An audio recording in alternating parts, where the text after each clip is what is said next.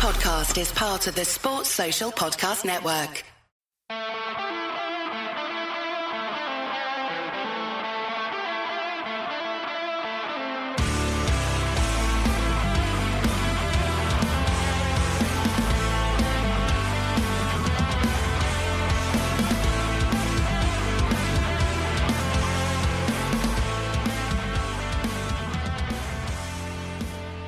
What's good, boys and girls? Welcome to the Two Footed Podcast.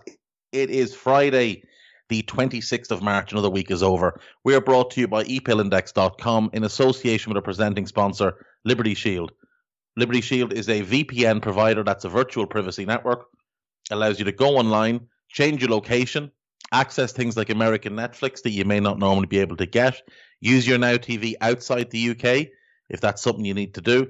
Also keeps your data safe online, which is the most important thing. Check out libertyshield.com and use the code EPLVPN to get 20% off at checkout.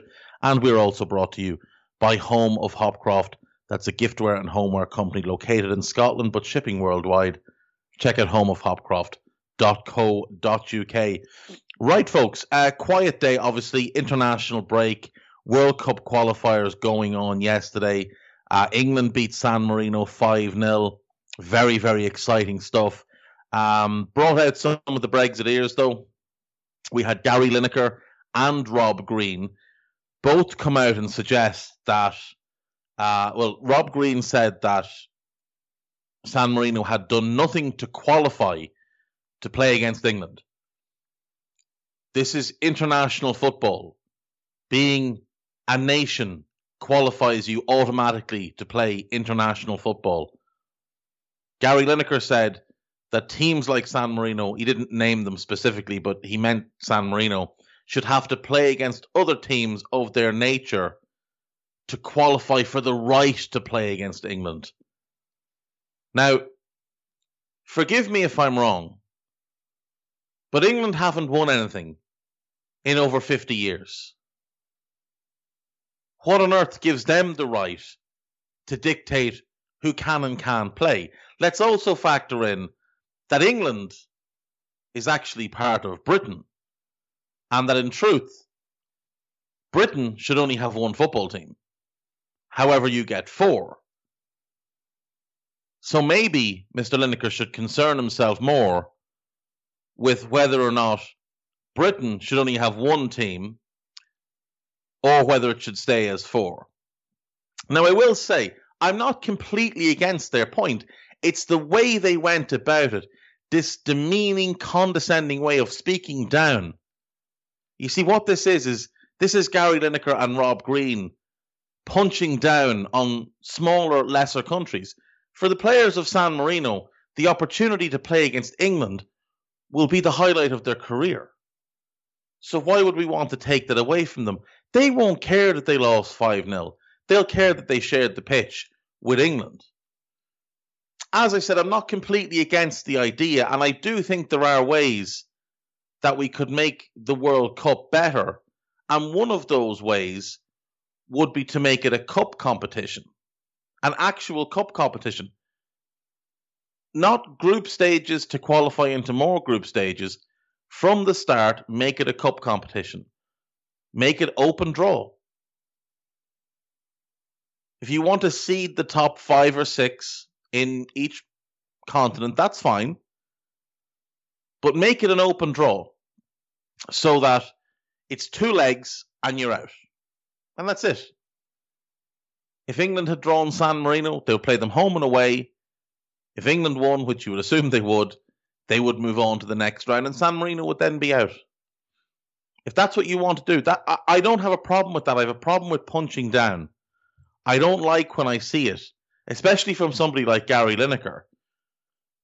You know, I look at Lineker and I think, great player, great presenter, dreadful when he starts to get into the punditry.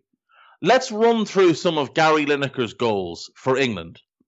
So his first international goal was against the Republic of Ireland. I assume he has no problem with us playing football. His next 2 came against the United States of America in a 5-0 win. Now, the same scoreline as yesterday. That was in 1985. America, 35 years later, have finally got a really talented team. And they've had some talented teams over the last, 25 years. But in Lineker's view, they shouldn't have been allowed on the pitch with England. Next up then, he scores a hat-trick against Turkey as England beat them 5-0 in the 1986 FIFA World Cup qualifiers. Then he scores a hat-trick against Poland. He scores 2 against Paraguay and 1 against Argentina. That's all fine. Then he scores 2 against Northern Ireland. He scores 4 against Spain in a friendly. 1 against Brazil, 1 against West Germany. A hat-trick again against Turkey in an 8-0 win. Should Turkey therefore be just abolished and banned from international football? No longer have the right to play against the greatness that is England. And then he scores against the Netherlands and Colombia and Switzerland.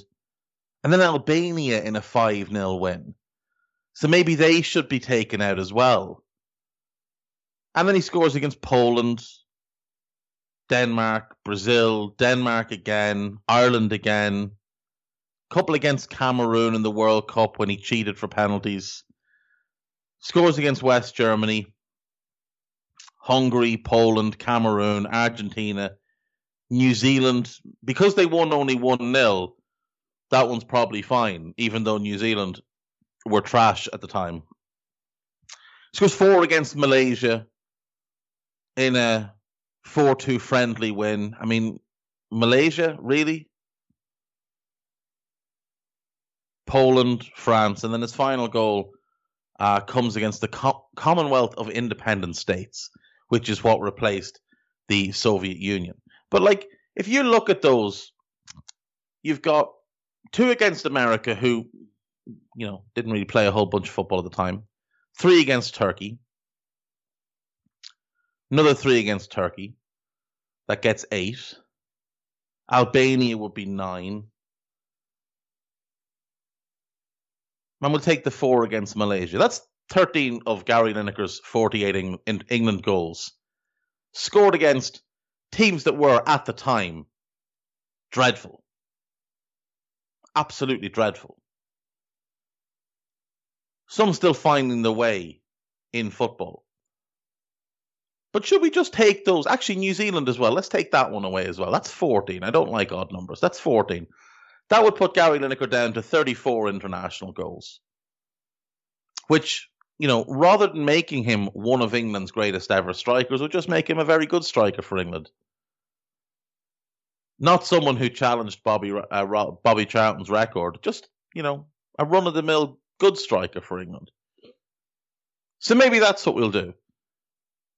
We'll take all the teams who were really bad when Gary Lineker played against them, and we'll just null and void his goals.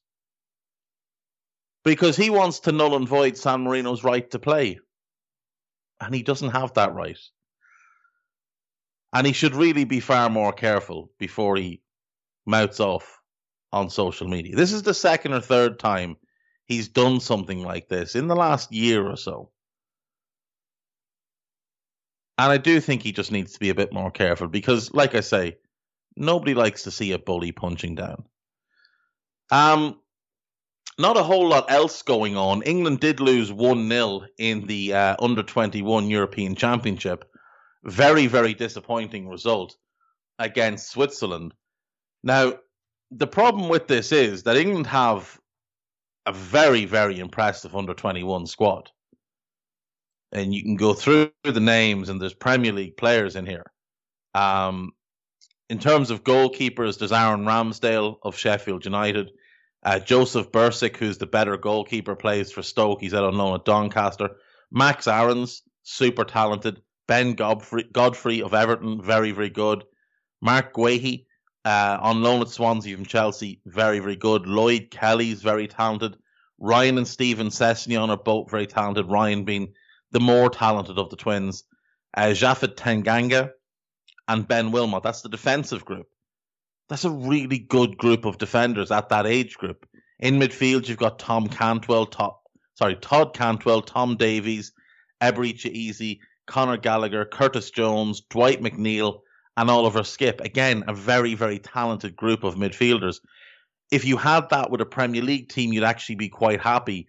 And up front, then you've got Rhian Brewster, Mason Greenwood, Callum Hudson-Odoi, Noni Mudieke, Eddie Nketiah, and Emile Smith-Rowe. I mean, if you put this group in the right hands, they'd probably finish mid-table in the Premier League. They lost 1-0 to Switzerland because they're managed by Adi Boothroyd. Now, Adi Boothroyd is someone that's been in the England setup since 2014. He managed Watford, did okay. Managed Colchester, did okay. Went to Coventry, was awful, got sacked. Went to Northampton, didn't do very well there, got sacked. And then got brought into the England setup. And for some reason, has been able to progress his way all the way to being the under-21 manager. Now, there's nothing on his CV that suggests he is of the level required to be put in charge of the future of English football, this incredibly gifted group of players. And if you look at the players that, are recent call-ups, Reece James, James Justin, Tariq Lamptey, Bakayoko Saka, Brandon Williams, Jude Bellingham, Phil Foden,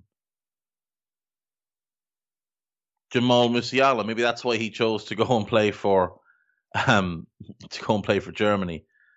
But there's a sensational group of players available to England at under 21 level. And those are just the players that were called up and remain eligible for the under 21s. There's others that have passed the age group now. But it really is staggering to me that they could put all of this talent in the hands of a manager with no track record. It's the same thing at the senior level, obviously, with Southgate, who was a bad club manager, went to manage the under 23 as the under 21s and worked his way on. Is Adi Boothroyd next in line to replace Southgate? It really is incredible that England, with all the talent that they have on the field, have such mediocrity in the dugout. And, you look around the English game and there's not a whole bunch of great English coaches out there. In the lower leagues, there's some very talented ones who, if they get the right opportunities, could prove themselves and step up into the Premier League in a year or two. Like if Danny Cowley does well at Portsmouth, I think a Premier League job is in his future. Nigel Atkins, we saw previously, he's just taken the Charlton job. We've seen him previously work his way into the Premier League. Should have been given more of an opportunity, but, it is what it is. But if you look at the Premier League, Sean Dyche and Graham Potter are the only two English managers in the league now that you would want at your club. You wouldn't want Bruce or Hodgson, and that's what these two are. They're Hodgsons. Obviously, Chris Wilder's gone. Eddie Howe's gone. You would want them. Eddie Howe's exactly the guy I would want in charge of that under 21 team. And the day he resigned as Bournemouth manager, I'd be making a phone call. Do you fancy coming and managing the England under 21 team? Because with respect to Adi Boothroyd, he's out of his depth and he was massively outcoached in that game. Massively outcoached. Very, very disappointing. The EFL and the Premier League are hopeful of fans returning, potentially as soon as the Carabao Cup final, which could be used as a test event for the return of fans to stadiums. Now, no decision has been made yet, and obviously it depends on Bojo and his brigade of idiots in terms of what is due to happen. There should potentially be fans back at Premier League games from May 17th, according to the current roadmap, which, when you hear things like that the government have extended the COVID laws for 6 months, you don't really have that much faith that reopening at the end of May is going to happen. When you hear what's happening here, where we're meant to come out of lockdown on April the 5th, and the health organizations are suggesting, no, let's push this to June. But let's not tell anybody until the last minute, just in case they get upset. And then they wonder why people go and protest. Now, I think people that protest are idiots, and they're part of the reason that we're still in lockdown. But at the end of the day, they're protesting because they're frustrated, because there's no transparency from the governments. So I wouldn't be getting too excited about football fans coming back at any point this season. And I really wouldn't have any faith in them being at the Carabao Cup final. The Premier League have confirmed that next season will begin on August 14th and will end on May 22nd. So that's a more normal season than we're used to, than we've had this season. It's more what we're used to. It is a little bit of a quick turnaround, but at least they've given the extra week. It was originally meant to start on August the 7th, but they have pushed it back that week. For Celtic fans, you'd either be pleased to know or devastated to know that Scott Brown is to leave the club. He is heading on to take up a player coach role at Aberdeen. Now, he's been at Celtic 14 years. He has been part of a great era, but it is time for him to move on. At some point, Scott Brown became more interested in narc and needle and kicking people than playing football. And it's a shame, because he was a very talented football player, but he became too interested in being this pantomime villain. And for the last few years, the team have been carrying him. Marcus Rashford has been ruled out of all three of England's World Cup qualifiers and has returned to Manchester United to get treatment on his ankle. And finally, Prince Abdullah, the owner of Sheffield United, has claimed that Chris Wilder attempted to resign from the club in December and then demanded a £4 million severance fee before leaving. Get every penny you can, Chris Wilder. This man is Prince Abdullah. He's not normal Abdullah. He's Prince Abdullah. Take every penny you can. That is pretty much all the news for today. I don't really want to get into the international stuff. Scotland drew. Northern Ireland lost. It's all very, very dull. International football is just a bit dull. They need to shake it up. Give the bad teams a 2-0 head start. Make it fun. Or make the good teams play with 10 men. I had one question from yesterday that I missed. And apologies to Michael Campbell, who sends questions every week. I missed this one yesterday, so I've decided to answer it for you now. You've asked me to pick a best 11 from the Balkans. So I'm going to take a quick ad break, and when I come back, I'm going to do that.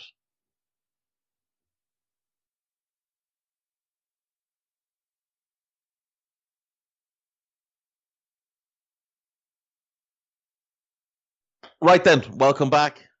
So again, the question from Michael Campbell is to pick a best 11 ever from the Balkans. Now, he did suggest in an act of blasphemy that Dejan the Pebble Lovren get some consideration.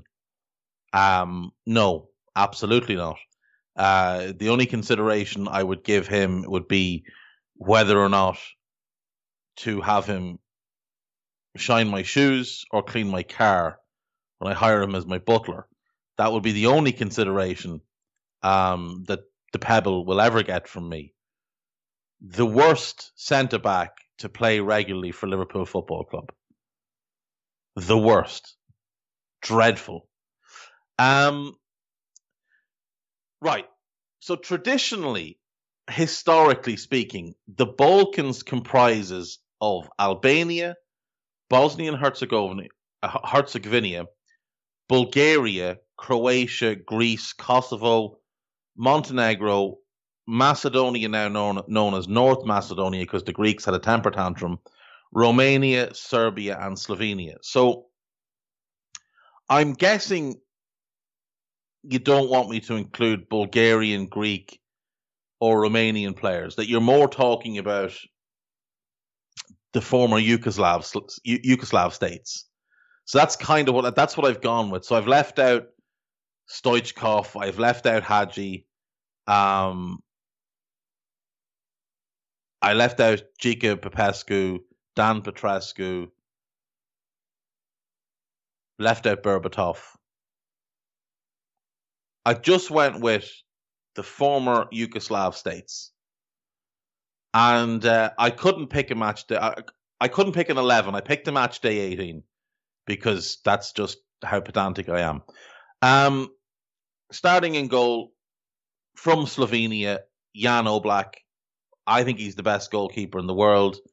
At 28, he's still in his prime, and he is phenomenal. Absolutely phenomenal. 5-time Slovenian Player of the Year. He is going to hopefully lead Atletico Madrid to the league title this year. He's been there now 7 years and has been sensational for all of them. A brilliant, brilliant goalkeeper. So Jan Oblak is the goalkeeper for me.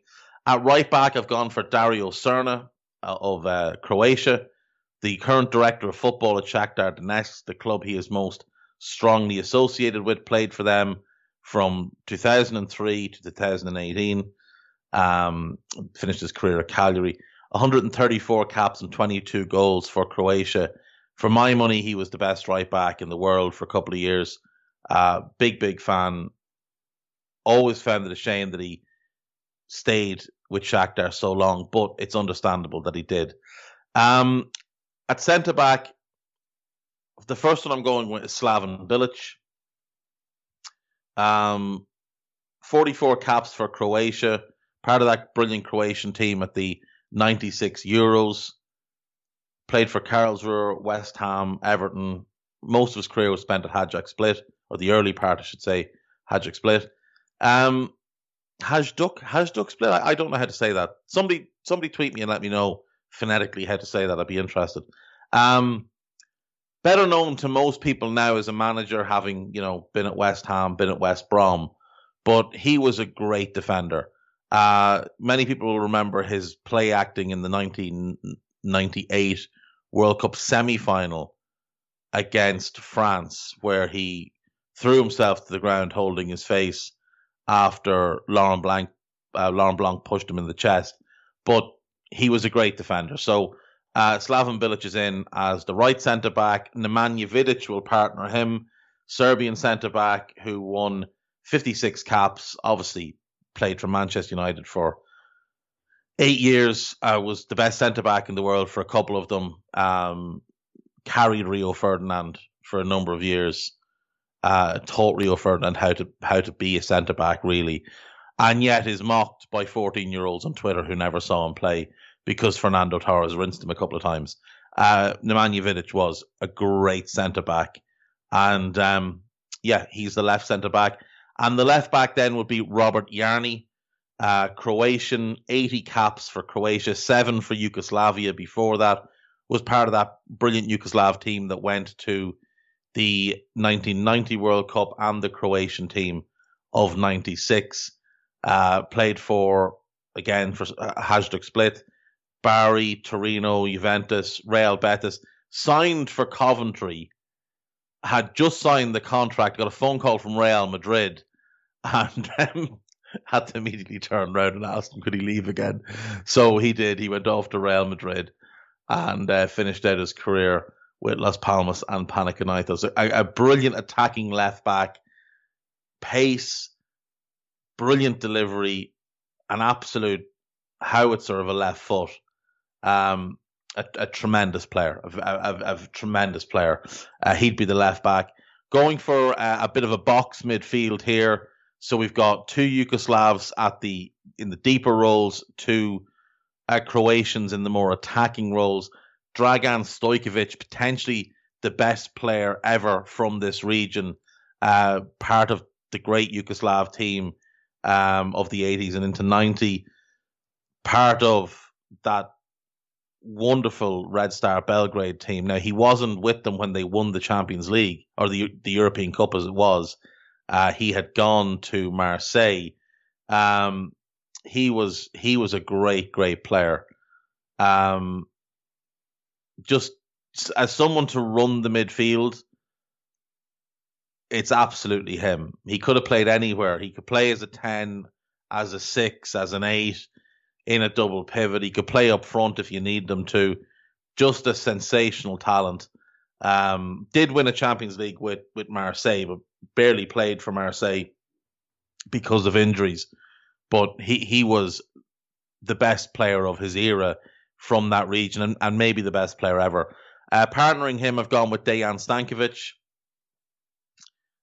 Serbian, 103 caps, Red Star Belgrade, part of the brilliant Lazio team that won the title, part of my favourite midfield of all time. Went on to Inter Milan and played up until he was,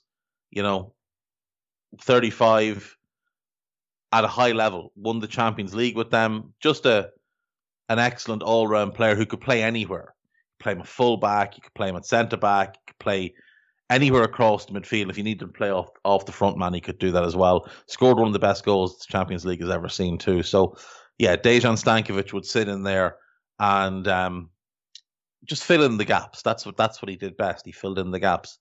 The more attacking two, Zvonimir Boban, 49 caps for Croatia after 7 for Yugoslavia.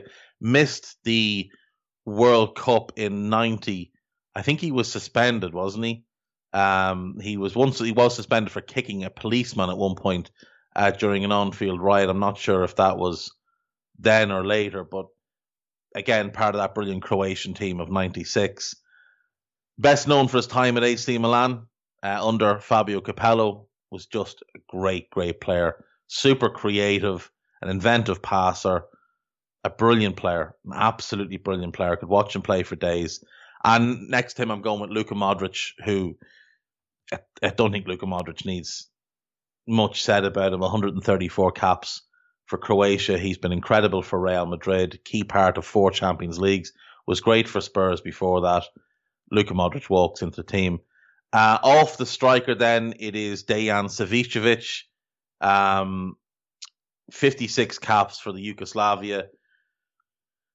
Was part of, again, that Red Star Belgrade team that won the European Cup. Went on to Milan, won the European Cup with them. Just maybe the best left foot anyone's ever had. Other than Maradona, but an absolutely sensational player. Lazy as all hell, but talent for days and days and days. And partnering him, Davor Suker, now the president of the Croatian Football Federation, don't you know? 69 caps for Croatia, 45 goals. Played for Dinamo Zagreb, Sevilla, Real Madrid, Arsenal, West Ham, and 1860 Munich. Scored goals for fun. When Capello took over at Real Madrid the first time, Suker was one of his first signings, and he absolutely tore La Liga up in that first season, just banging in goals. 24 goals in 38 games. The best season of his career overall. He scored 29 and 43. Part of the Real team that would win the Champions League the following year. Him, Predrag Mijatovic, and Raul as your front three. They were ridiculous. Again, as I said, I picked a match day 18, so my backup goalkeeper is also Slovenian. I've gone for Samir Handanovic, who I think is a great goalkeeper. 81 caps for Slovenia. Basically only retired because he wanted to pass the torch to Oblak. Still going for Inter Milan. He's been there now since 2012, having arrived from Udinese, where he'd spent 8 years. He was 28 when he joined, and he's still first choice. Crazy. Great goalkeeper. I've picked 2 defenders. I've gone for Ivanovic, 105 caps for Serbia. Was phenomenal for Chelsea for a long time. Big fan of Ivanovic when he was at his best. Now he's a shell of himself and should probably be retired. But look, keep getting those checks. Igor Stimac is my other defender. I just enjoyed watching him play, and I loved when he arrived at Derby County. because it was just so unexpected. Again, part of that brilliant Croatian team in '96. I've gone for 2 defenders, 2 midfielders, and 2 attackers, but I do have one that hasn't made the bench, so I'll get to him. But my 2 midfielders, Miralem Pjanic, I've always liked him. From when he was at Metz and then Lyon, and then Liverpool had the opportunity to sign him and sign some mouth breather instead. It was great for Roma, really good for Juve. It hasn't really worked from at Barcelona, admittedly, but it is what it is. Could very well have become the greatest ever player to play for Luxembourg. Played for them at under 17 and under 19 level after his family fled there during the Balkan Wars. But just a great player. Miralem Pjanic, I think, is worthy of a place in this squad. Robert Prosinecki, in terms of talent, maybe the most talented player of all listed here.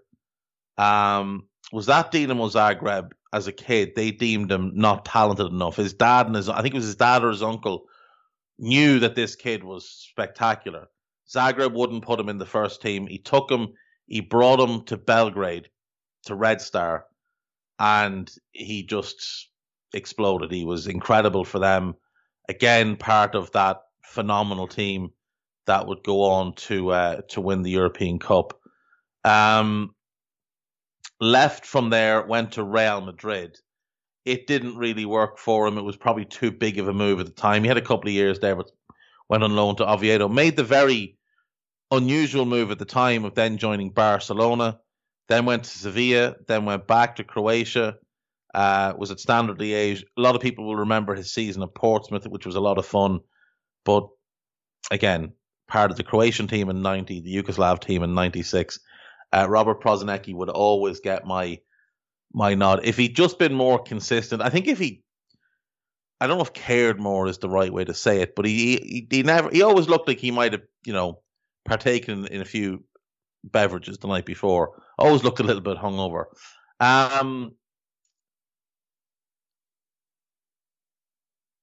Up front, then, in terms of backup strikers, I think Edin Dzeko deserves to be mentioned. 113 caps for Bosnia. 59 goals. He's the best Bosnian player of all time. Brilliant for Wolfsburg. Good for Man City. Brilliant for Roma. I think Edin Dzeko is worthy of a spot. And the other striker I've got is Darko Panchev, who was the main goal scorer in that Red Star team and terrorized defenses all over Europe. He'd started his career with Vardar. He'd scored 132 in 207. Went to Red Star, took that to another level. And then it never really worked for him. He moved to Inter Milan, which Inter Milan in the 90s was a graveyard for players. Like, if there was an exciting young player, send them to Inter Milan and that would be the end of their career. So many top players went there and just it didn't work for them. For whatever reason, it just didn't work for them. They all suffered massive dips in form. There was something about Inter Milan in the 90s, and it was no different for him. Fortuna Dusseldorf, it didn't really improve. He played for Yugoslavia and then Macedonia after the breakup. He was a great goal scorer, though, and if you go back and watch footage of that Red Star Belgrade team and just watch his endless runs in behind with Savicevic playing just off him, ridiculous. Absolutely ridiculous.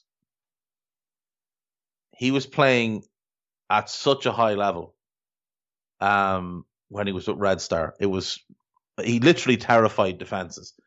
And then the other one who didn't make the 18 but probably should have, but he was more just a favorite of mine. I mentioned him earlier, Mijatovic. I saw him first when he was with Valencia and he was really, really good. And then he joined Real and he played with Suker and Raul, and he got overshadowed by those two, but he was just brilliant. He was the runner-up for the Ballon d'Or in 1997. That's how good he was for Real in that first year. But he did get overshadowed by Sucre's goals and Raul being the golden boy. But that was a great team. I mean, you look at Seedorf, Carambou, and Redondo in midfield. Roberto Carlos, Hierro, Manolo, and it was Manolo, yeah, and Panucci at right back, and then Bodo Illgner in goal. It was a great Real Madrid team, and he was probably the most important part of it after Redondo, but he was often overlooked. So he would be deserving of a spot in this. So it's a 19-man match day squad, and if anyone has a problem with that, go listen to something else. I'm going to finish up very quickly with the gossip, and then we'll get out of here. Arsenal have no chance of signing Real Madrid loanee Martin Odegaard on a permanent deal, with the Spanish giants still seeing the Norwegian attacking midfielder as a key part of their long-term plans. That's from Marca, which means that that's just propaganda for Real Madrid saying we want lots and lots of money because we're broke. Liverpool's Dutch midfielder Gini Wijnaldum will need to wait until Barcelona offload Miralem Pjanic before he can seal a move to the Nou Camp. I don't believe that to be true at all. Inter Milan and Belgium striker Romelu Lukaku is also a target for Barca boss Ronald Koeman. Lukaku would score for fun in Spain. I think he'd be better off staying where he is, though. Liverpool are considered the favourites to land Daniel Malen, despite interest in the 22-year-old Dutchman from Juventus and AC Milan. I really like Daniel Malen. I would be very much in favour of him joining Liverpool. Ole Gunnar Solskjaer is in line for a new contract, even if Manchester United end the season without a trophy. Brilliant. Yeah, absolutely. 5 years, nice big pay rise, fully guaranteed the lot. Great deal for everybody. Sheffield, yeah, Prince Abdullah, blah, blah, blah. Roma legend Francesco Totti can now operate as a sports agent after completing his registration in Italy. If you're a young Italian player and you can choose any agent, you're going to pick Totti, aren't you? Just to hear the stories, because he's an absolute icon. Barcelona are interested in Eintracht Frankfurt's 25-year-old Portuguese striker Andre Silva. I think a lot of clubs will be interested in Andre Silva this year. I genuinely do. He's having a great season. He's a very, very good player. Zinedine Zidane's future at Real Madrid beyond this season remains clear amid interest from the French Football Federation, I should say. The 48-year-old is under contract until 2022. I wouldn't be surprised if he gets calls from Juventus either. But yeah, I think he needs to leave Real. I just don't think it's going well. I don't think he's got the eye on youth that you need at the moment at Real, and France need a change as well, because Deschamps he's the worst manager to ever win a World Cup. Egypt have declared they want Mo Salah to form part of the final squad for the Olympic Games, which means you would miss Liverpool's get out. No Mo Salah going to the Olympic Games. It'd be ridiculous. You're going to lose anyway. Just going to waste his time. He will want to go, which is the worst part of it. Real Betis and Argentina midfielder Guido Rodriguez says he's aware of reported interest from Arsenal. That just means he has Twitter. Liverpool have reignited their interest in Real Betis and France forward Nabil Fekir, who was close to joining the Reds in 2018. However, Inter Milan and Rennes are also interested. I would have great doubts that Liverpool have any interest, absolutely any interest in him at this point. Manchester United hope Bruno Fernandes can help lure his compatriot Pedro Neto to Old Trafford from Wolves, with the winger expected to cost as much as 40 million this summer. I don't think Wolves sell him. I think it's Adama Traore that leaves this summer. Southampton centre-back Yannick Vestergaard says it is always a pat on the back to be linked with other big clubs after reports Tottenham are interested in signing him. Whoever they sell him to, they're going to be stealing money. Benfica have distanced themselves from reports saying they're close to signing Spanish forward Diego Costa, who's been without a club since leaving Atletico Madrid. Yeah, that's understandable. I would distance myself from that as well. West Ham and Crystal Palace are both interested in signing 30-year-old Welsh midfielder Aaron Ramsey, who earns 400 grand a week, and there's absolutely not a single hope that West Ham or Crystal Palace are going to give him a fraction of it. Adrian Rabiot is potentially also on his way out of Juventus, but he's been linked with Man City and Barcelona. And that's it. That is the show for today. That is us for the week. Thank you, as always, to Mr. Drinkle. Thank you to you for listening. And thank you to the lads at Foxhound for the music. Take care of yourselves. Have a good weekend. Enjoy whatever you do this weekend. There's no club football, so there's nothing to be too upset about. But, yeah, see you Monday. Bye-bye.